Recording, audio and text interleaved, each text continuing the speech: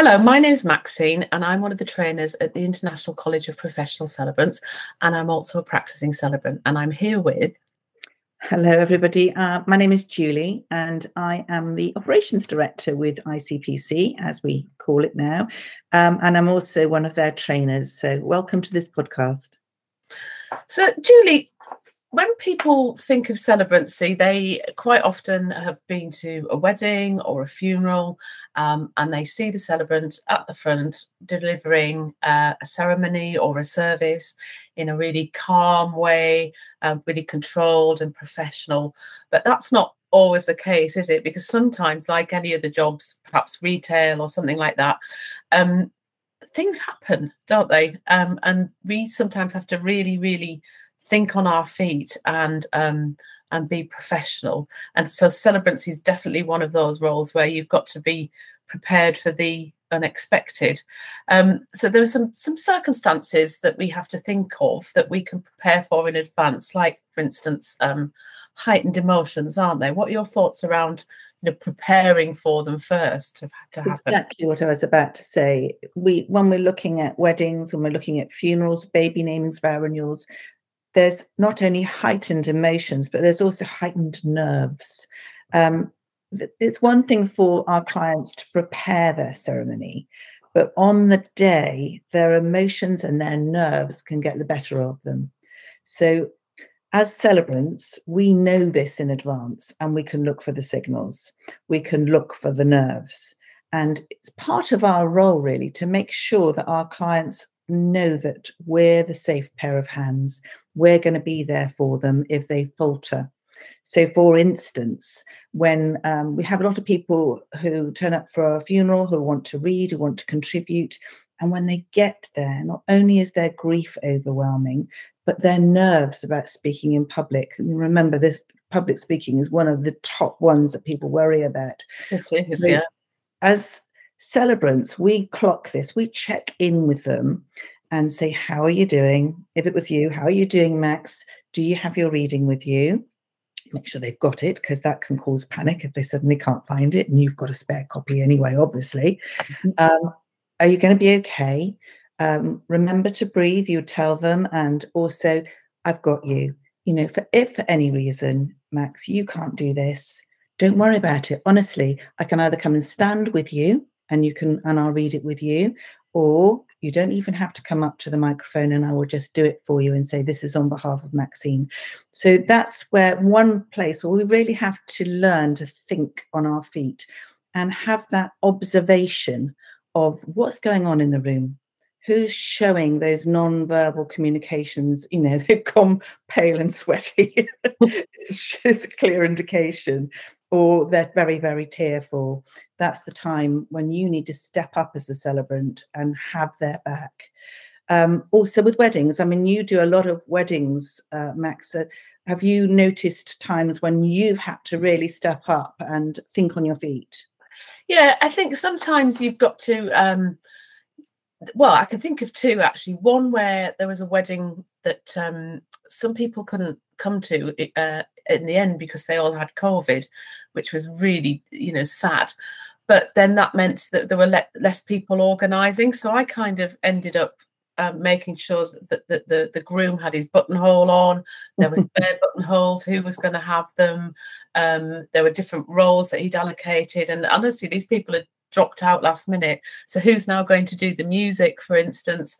So the wedding started a little later than we'd expected, which is fine because that's okay with the celebrant. But I did find myself running around doing lots of little jobs that I wasn't expecting to do. And I think when we train, we talk about pre-ceremony tricks, don't we, that so that you can be prepared for these things that are going to happen.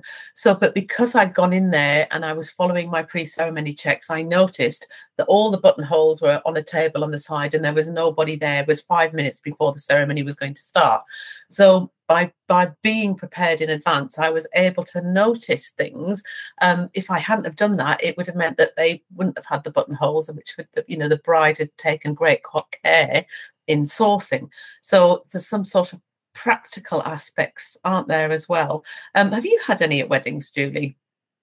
Not really. My weddings have gone pretty smoothly. The only time when I've had to very quickly change my script is when I checked in with my couple before. Obviously, they're not together, but I checked in on them individually. And just as I was leaving the bride saying, all will be well, we're going to have an amazing day and I'll see you in a bit. She said, oh, by the way, my friend is going to be singing, but with her guitar. Right, I said, do we know when she's going to be singing? Is there any particular time? Thinking, oh, where am I going to fit this in? And immediately had to go back to my script and think, right, okay, I'm going to write it in here, quickly write an introduction, find her name. So just having to think quickly on your feet about a good place for an extra component that you haven't planned in your very well-planned ceremony. So thinking that sort of thing has happened. Coming back to your example, Max, I just thought when we train celebrants, we do say, try not to cross the line into wedding planner. And in that instance, you could do nothing but go into wedding planning mode. Absolutely. Because that isn't our job. As celebrants, we're there to write and deliver the ceremony. Now, within that is the preparation beforehand, is those pre-ceremony checks, making sure everybody is okay. And I think that's probably key to this whole concept of being able to think on your feet. If you have planned it well, checked everything, rehearsed it. I rehearse mine, time things, especially if it's a funeral, timing it, then you are better prepared to be able to think on your feet on how you're going to do that. In fact, you can almost prepare to think on your feet. That's an odd concept, isn't it? I think it's true. So the kinds of things that we will be looking out for are physical risks. So, for example, at a burial, obviously there's an open grave there. Burial grounds can be unsafe. There can be roots for trees. There could be monuments that are unstable, etc., etc. So it's something that, and the same at weddings. There's lots of things to look out for. Make sure that people who are reading know that they've got the readings, or they've given a copy of the readings. The people who are going to do the music do that. So actually, our really thorough training on pre-ceremony checks allows us to catch those things before they happen in a lot of cases, don't they? They really do. And some things you just cannot foresee. This hasn't happened to me, but to our colleague, Stuart. He has had a bereft widow at a burial actually leap into the grave and on top of the coffin. And he talks about this with alarm because nobody can prepare for that. Nobody can see that coming. What I guess you could do is notice how bereft someone is and make sure that they're being comforted, which might soften the chances of that happening a little. And also, he also is at pains to say, at that point, you do not step in. So there are times that we have to remember to think on our feet. And there are other times when we say, actually, that's beyond my responsibility. I need to call, if I need the emergency services, for instance, or I need to get the funeral director involved because this is their funeral.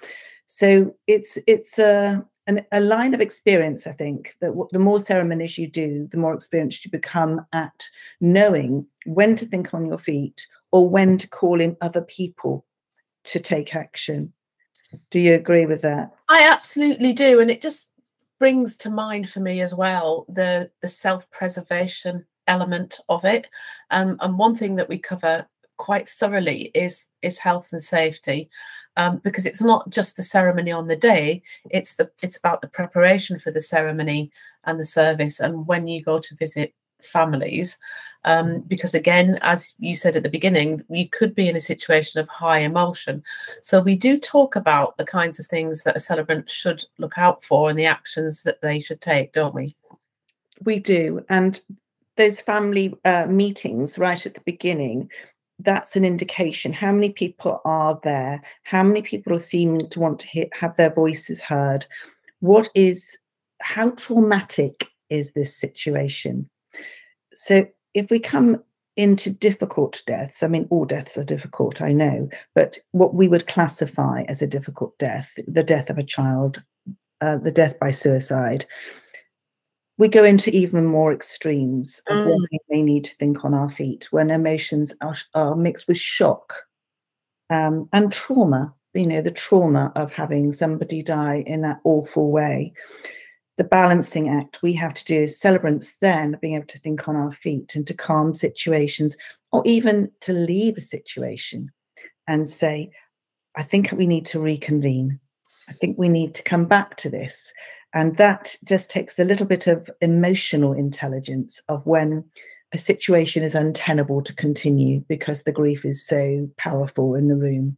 And to be able to say quite calmly and professionally, I think this isn't quite the right moment. I'm going to reappoint with you and let's all meet again. And I think we'll be able to move forward further if we do that. That takes a little bit of thinking on your feet and having that calmness in the moment. And may we not experience too many of those times. No, absolutely. And I think also there's a bit of being prepared for how things might strike you personally and emotionally and how you manage that. I can remember it happening to me, and you kind of can't prepare for it because you don't know. So there was a guy that had died very quickly after being diagnosed with cancer, which was the same as my mum. And it was exactly the same period of time between his diagnosis and his death. And I can just remember feeling like I'd been punched in the stomach. And that you have to really think on your feet to manage your emotions, don't you? Because that wasn't my family. It wasn't my grief. It was her grief that we were all, we were there to talk about, and her husband's funeral. But inside, I'm using all my tips, like wiggling my toes in my shoes and pinching my fingers a little bit for a couple of minutes.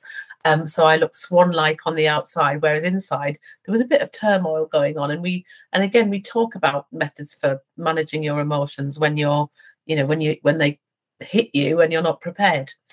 Absolutely. During our training, we very much have to look at what our triggers are. Practicing beforehand obviously is going to really help to desensitize you, whether that's for a wedding, a vow renewal, a baby naming, or whatever. The triggers can still come. But what we can't really practice and rehearse is when something catches you and blindsides you, like it did for you in that situation. And that's when you have to find something else, other strategy to pull yourself back in, be the professional in the room and take a positive action. Obviously, with experience that will come, but you also need that good training and to think about these in advance of being a celebrant. To secure your own emotional welfare, to secure remaining professional at all times. And also that serves your client better as well. Absolutely. Absolutely. So I think really it's rare that these things happen, isn't it? And being a celebrant is absolute joy. The majority of events and services and ceremonies that you do might have one or two little funny things that go wrong, but it's very rare that it's a massive event or something that happens. But I think it's really important that we think about them and we prepare as much. And then if you're thinking about becoming a celebrant, it's good to know that there might be times when you have to think on your feet, because we deal with all sorts of personalities, don't we? Cultures, ages, genders and backgrounds. And so, most customers are an absolute breeze to work with, but it's really good to know that we've got to manage those expectations, keep calm in all situations, and really we're the anchor that holds the ceremony together, isn't it? Regardless of what happens. And it's a joy to do, isn't it? It's the best job in the world. Thanks, Max. Thanks, Julie.